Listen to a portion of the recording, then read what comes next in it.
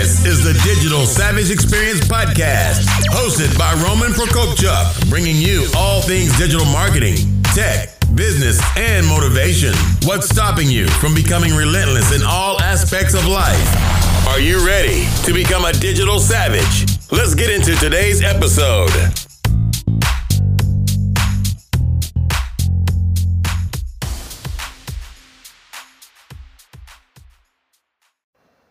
Hey everyone, this is Roman Prokopchuk, and this is the Digital Savage Experience Podcast. Today I have with me Brett Ridgway. He's a 25-year veteran of the speaking industry, and author of ABCs of Speaking, Mistakes Authors Make, among other publications. Thank you for joining me today. Well, I'm so happy to be with you, Roman. I look forward to hopefully sharing some tips that will help your followers out. It's a pleasure. So tell me a little bit about your journey. How did you get to where you are today? Sure. So way back in the, I'm going to date myself here a little bit, but I was working for a guy who had an industrial training company, and my actual first job out of college 40 years ago was doing telephone sales of high-ticket training programs to various military bases and power plants and all that. And I did that for about, 10, 12 years or whatever. And then the owner of that company decided he wanted to get into some multimedia programs. So I identified a program that I thought would be appropriate, and we created a troubleshooter's guide on rolling bearings. So it was aimed at the industrial maintenance niche. And decided that, one program wouldn't a company make, so to speak. So decided to make deals with McGraw-Hill and a bunch of technical publishers, and decided to go online and sell it via website. So I created created the first portal website in the plant engineering and maintenance industry back in 1995. About the same time frame, so I was selling videotapes, I'm really dating myself here, books aimed at plant engineers, maintenance techs, etc. So I was doing product fulfillment out of necessity because of the products that I was selling. Around the same time frame, I also had a joint venture with a guy where I took over his hard-to-find marketing book catalog and put that online, so I was doing product fulfillment for that. Well, because of that relationship, Roman, this guy decided he was going to do his first Internet Marketing Super Conference in 1999. And he called me up because of our relationship and asked me if I would handle the backroom sales table for him. And I honestly didn't even know what backroom sales meant at that time, but I hadn't been to Las Vegas before, so it sounded good to me, so I went out there and help this guy out and doing the backroom sales for him. So that turned in kind of a sideline business where I would provide the crew and in many cases, more importantly, the merchant account that could handle a large sum of money in a short period of time across multiple speakers. And then we just manage all the money in the back room. So we'd pay the promoter, pay the speaker, and just keep track of all that for them. Because in some of these events, you were running hundreds of thousands of dollars through in a 3 or 4 day period. And so the money part of it was a part of the equation that a lot of the event promoters just didn't want to mess with, so that's why they brought us in. So I got to know, as a result of handling the back of the room, obviously a lot of speakers are promoters in their own right, and so more and more of them called me up and asked me if I would handle the back of the room for them. So I got to know a lot of the big movers and shakers in the internet marketing space 20 years ago. And when one of them found out that I was doing product fulfillment for my own websites, he cornered me at an event in like 2002 or 2003 and said, "Hey, will you take over some product fulfillment for me?" And I'd been thinking about it for a while because it was a natural outgrowth of all the people I had gotten to know in the industry. And so with a business partner, put together a company called Speaker Fulfillment Services back in 2003. And Speaker Fulfillment Services provides duplication and fulfillment services for speakers, authors, and information marketers. And so I was happy being the backroom guy, but because I had a unique perspective behind the scenes, both in the backroom and providing product fulfillment for these big names, I got to see what speakers do well and what they don't do so well. I've seen the good and the bad and the ugly of the industry and all that. Now, I'm pretty much a naturally introverted guy, but I decided finally, I needed to overcome that and get up on the stage too and kind of share some of the things that I had learned along the way. And so about 8-10 years ago, I finally got up the gumption to get out in front of the crowd, not just behind the crowd, and start to share some of my knowledge and what I learned along the way. So these days, I primarily work with speakers who are successful in business, but now they want to launch speaking as a second career, and they don't want to do it the wrong way. So that's kind of the backstory. Nice. Yeah. I mean, a lot of people, not even if you're introverted, have a fear of speaking in public, especially in front of, large crowds or on a stage. I think there's been a survey where people identified that they're more terrified of speaking in public or with a live audience than they are of death. So how did you kind of, I guess, as an introvert or as a human being that everybody kind of thinks about what people are thinking about when, they're up on a stage, how did you kind of overcome it? And what kind of tips can you potentially give to somebody that may be looking to Sure. speak but has been hesitant just based on, voices in their head saying, people aren't going to like what I'm saying or, I'm not going to sound good or any other kind of thing that hinders you from doing so? Well, I'm certainly not the world's most eloquent speaker by any stretch of the imagination. But I mean, you just need to be who you are first and foremost, and that will resonate with some people and it won't resonate with others. I think the most important thing, honestly, is making sure that you are very solid in the knowledge of what you want to share. They're your stories, they're your perspective on the thing and all that. But you just need to get very, very comfortable with the content that you want to share. And then you're just telling stories and sharing what you know.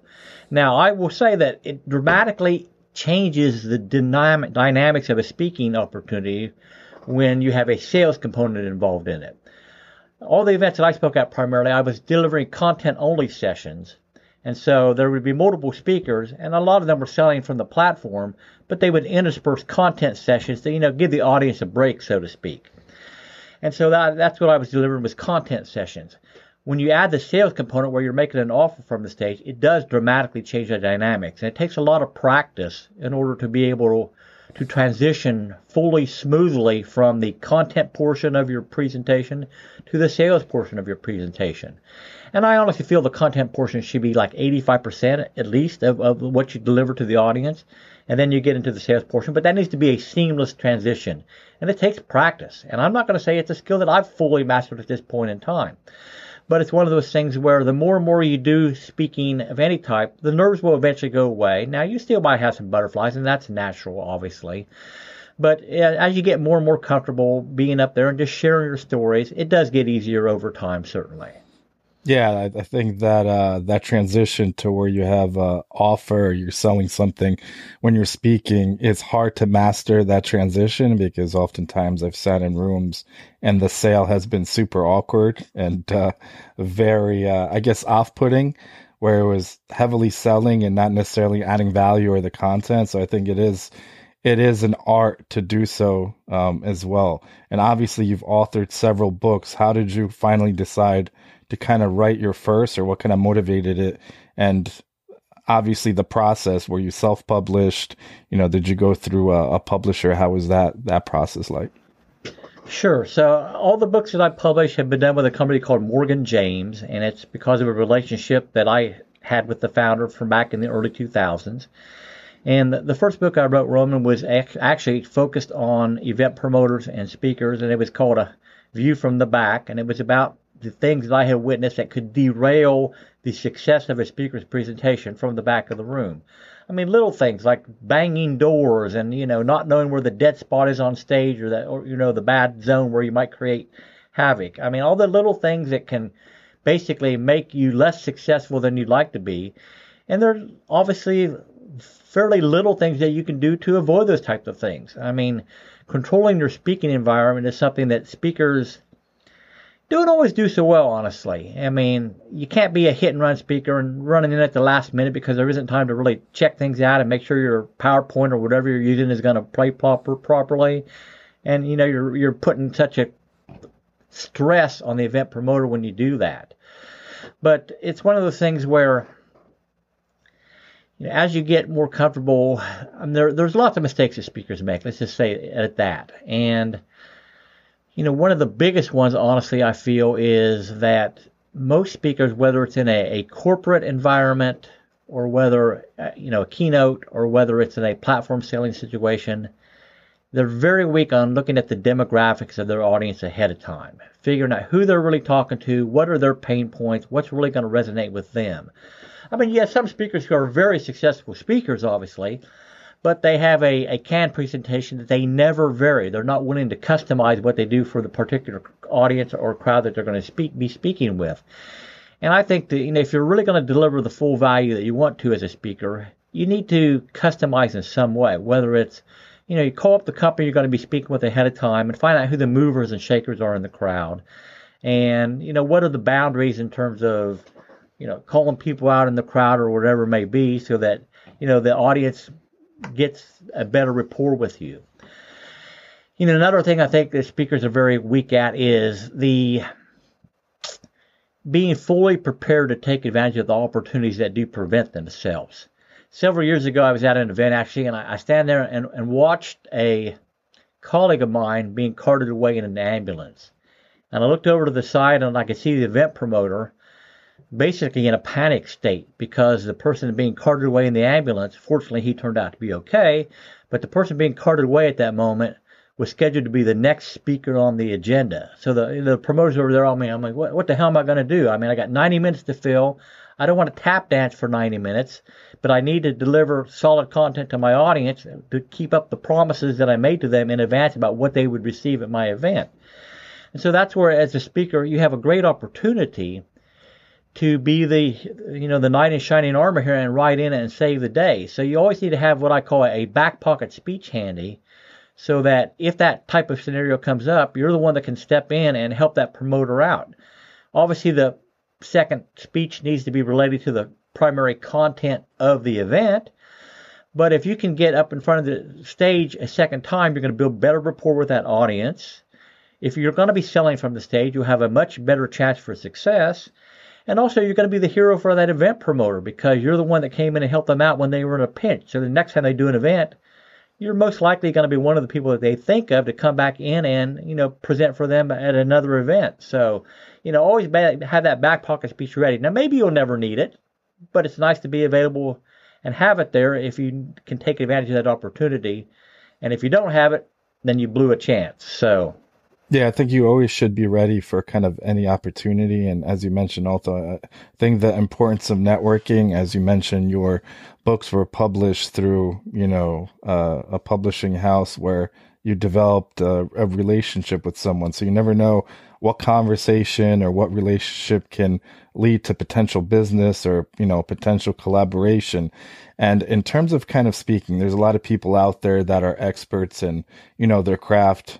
I'm actually doing one of my first major speaking engagements in 2023 at a podcast conference, which is cool. I've spoken at a few universities and smaller venues, but someone that's kind of looking to get into it, how do they go about in terms of presenting themselves, pitching themselves to potentially, be a speaker or, on a panel at a specific event they're looking to speak at?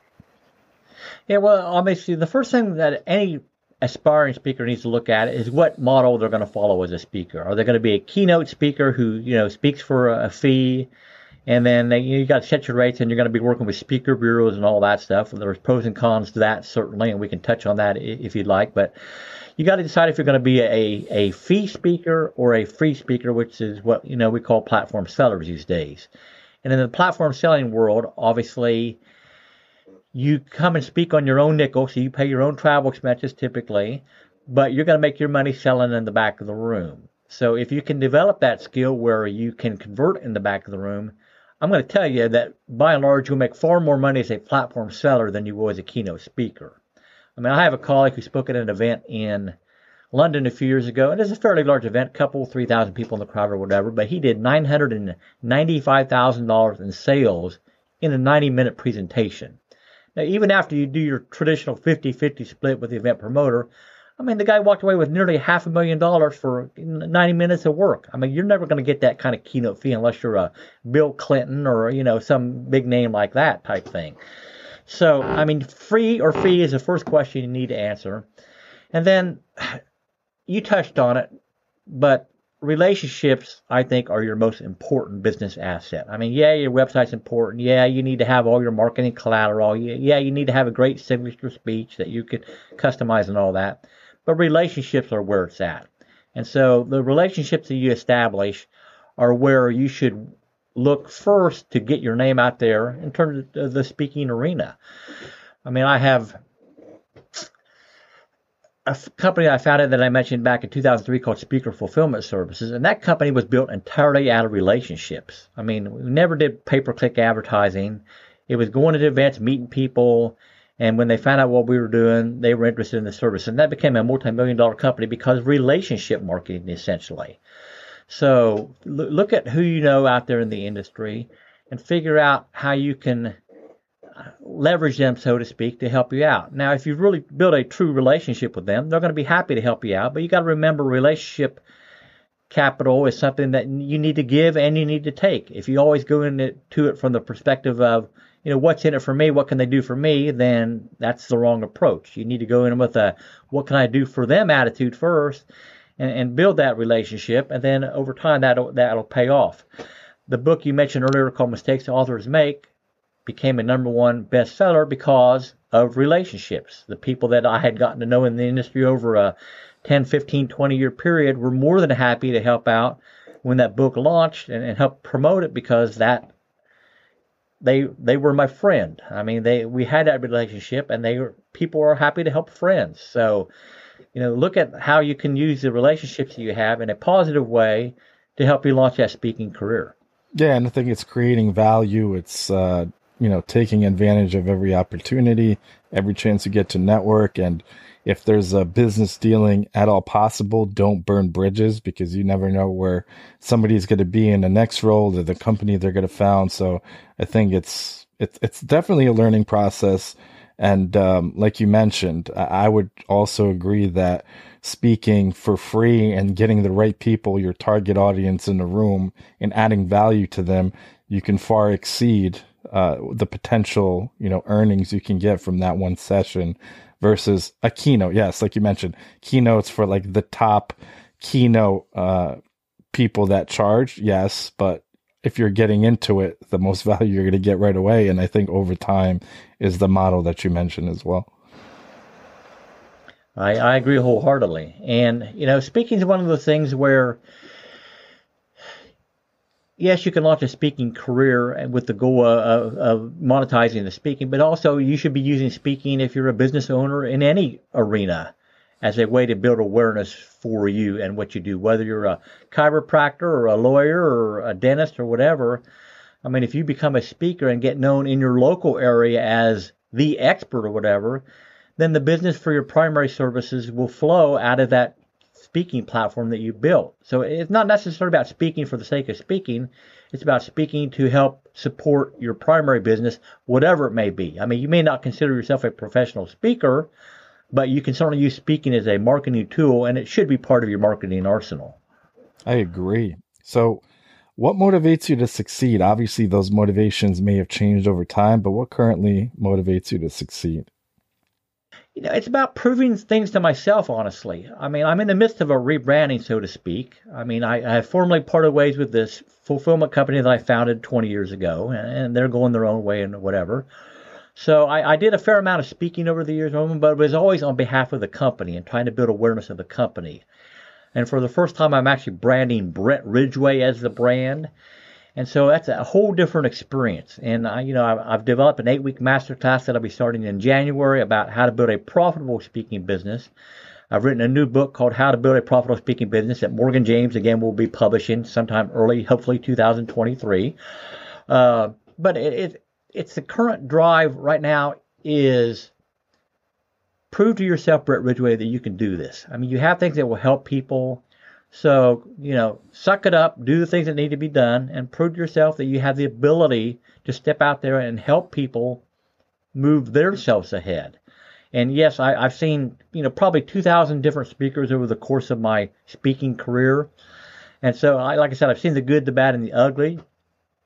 And so I definitely want to help people out, avoid those same types of mistakes. I'm starting my own podcast, Roman, in early 2023, and would love for you to be a guest on that, called Spotlight on Speaking, where I have speakers share their speaker journey, what got them into the business, what are some of the key things that they have done or that they feel are keys to their success as a speaker. And then I ask them to bare their soul a little bit and share what they have made mistakes of along the way that they would avoid others not to do. And so I'm actively recording episodes, and I've been fortunate because of relationships. Again, some of these big name guys are more than happy to jump on my podcast and record an episode to help me get this thing launched early next year. So relationships, man. Yeah, it's awesome. I think the importance of personal brand development and personal, obviously, branding. I've tried to do, focus on it throughout my career because, being in the digital marketing field and starting an agency, oftentimes all your time is devoted to, promoting a product, service, company, brand, so on and so forth. But it's just as important to keep up with your personal brand, because being a personal brand, regardless of where you go, if you transition to something else, you'll always have kind of that spotlight follow you if you build enough, a big enough community. So you'll have your, obviously, email list, all your platforms. As you said, you're starting a podcast, which is another avenue, another type of content that you can really do a lot and create a lot of micro content from the main episodes as well. So being being personally branded as well is important, especially when people are going into the digital marketing field where I'm in. If I'm interviewing somebody for a social media role, I want to see some level of, personal branding in terms of your social media accounts. If you're going to be running an account for a Fortune 500 company, you're going to have some kind of demonstration of that in the past for other companies, as well as yours, showing that you're passionate about it. And it's actually kind of, a chore you undertake to really learn and develop yourself as well. And it's a continued learning experience, obviously. I've been studying harder in the last 3 to 4 months, probably than I studied in the 3 to 4 years prior to that. So studying people like yourself and how they've mastered the craft and what they're doing and why they do it and what do they do well, and what do I think I can maybe improve upon. It's a continued learning experience, and you've definitely got to be open to recognizing that you're not the expert on everything, and look at those people that are doing it because they can help you out. So that's where I'm at. Yeah, and I think it's staying in a state of kind of discomfort. So when you kind of become complacent, you take your foot off the gas pedal, you stop learning. I often say complacency is the death of innovation. So you really have to keep yourself sharp, because in marketing and branding and business, there's always somebody out there that's looking to, I guess, outperform you, know more than you. Somebody that's looking to take what you've, earned or what you're trying to do.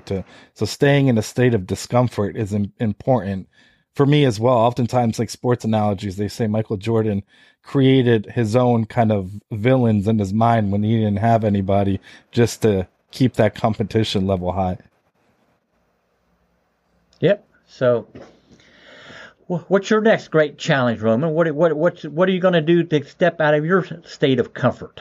Well, I'm a foster parent, so we've fostered in 4 years, 29 kids. So hopefully we're moving into adoption of our son that we've had since birth. He's a little over 2 years, and I've been kind of pushing on shows and media publications in terms of foster care advocacy. So changing the, the perception of the foster care system and invoking change, because I feel like in every state, the foster care system is broken, and seeing it from the foster parent side. So really pushing that and, being an advocate for change in that realm. Well, God bless you for that, man. That's wonderful. Thank you. I appreciate it. So what's one thing you can leave with the audience in terms of a piece of advice, professional or personal?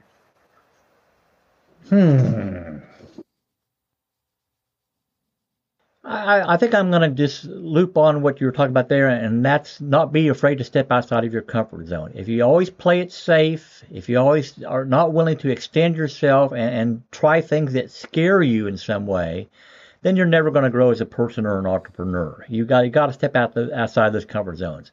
When I was the back of the room guy, I was comfortable in that position.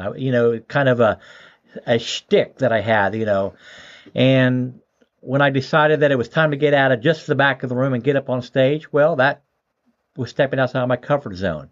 Now I'm doing it on the personal branding. So you can't be afraid to take on those challenges and get uncomfortable, because that's when you truly grow. Yeah, I agree. And I think also not being afraid to ask, because if you don't ask, you can't get a no or a yes. I think people that are coming from kind of introverted personality, oftentimes they won't necessarily, ask somebody to network or ask if there's a potential opportunity or, pitch themselves, or even in, I guess, negotiations for a role or a business dealing, like whatever the on paper offer is, they'll just take it and not ask for something different or something additional just to, have a negotiation process going.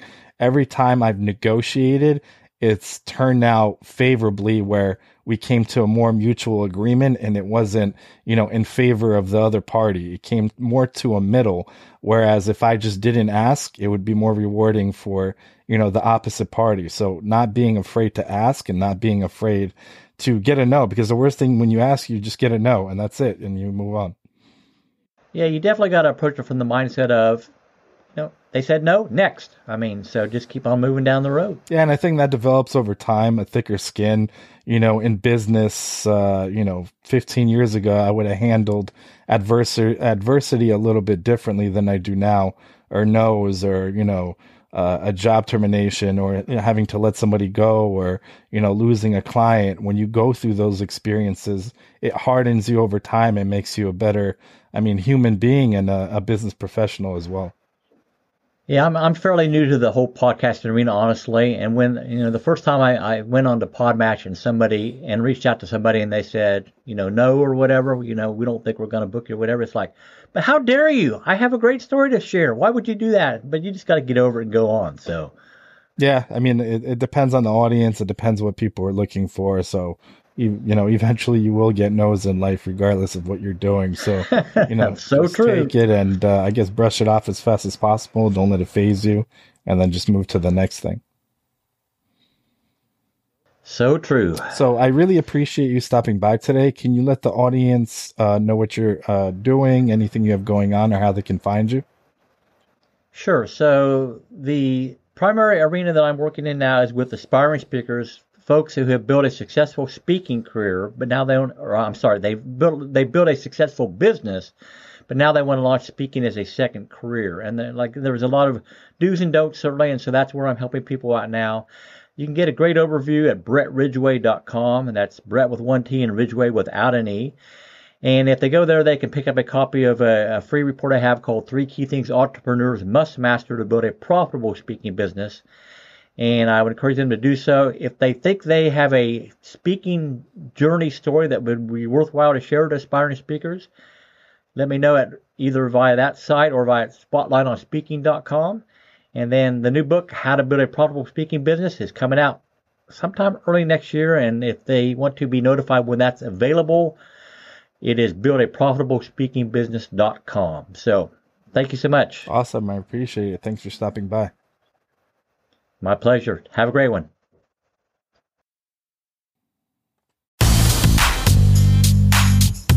This podcast has been brought to you by Nova Zora Digital. Find out how Nova Zora Digital can help your company grow online. Learn more at novazoradigital.com. Until next time, all you digital savages.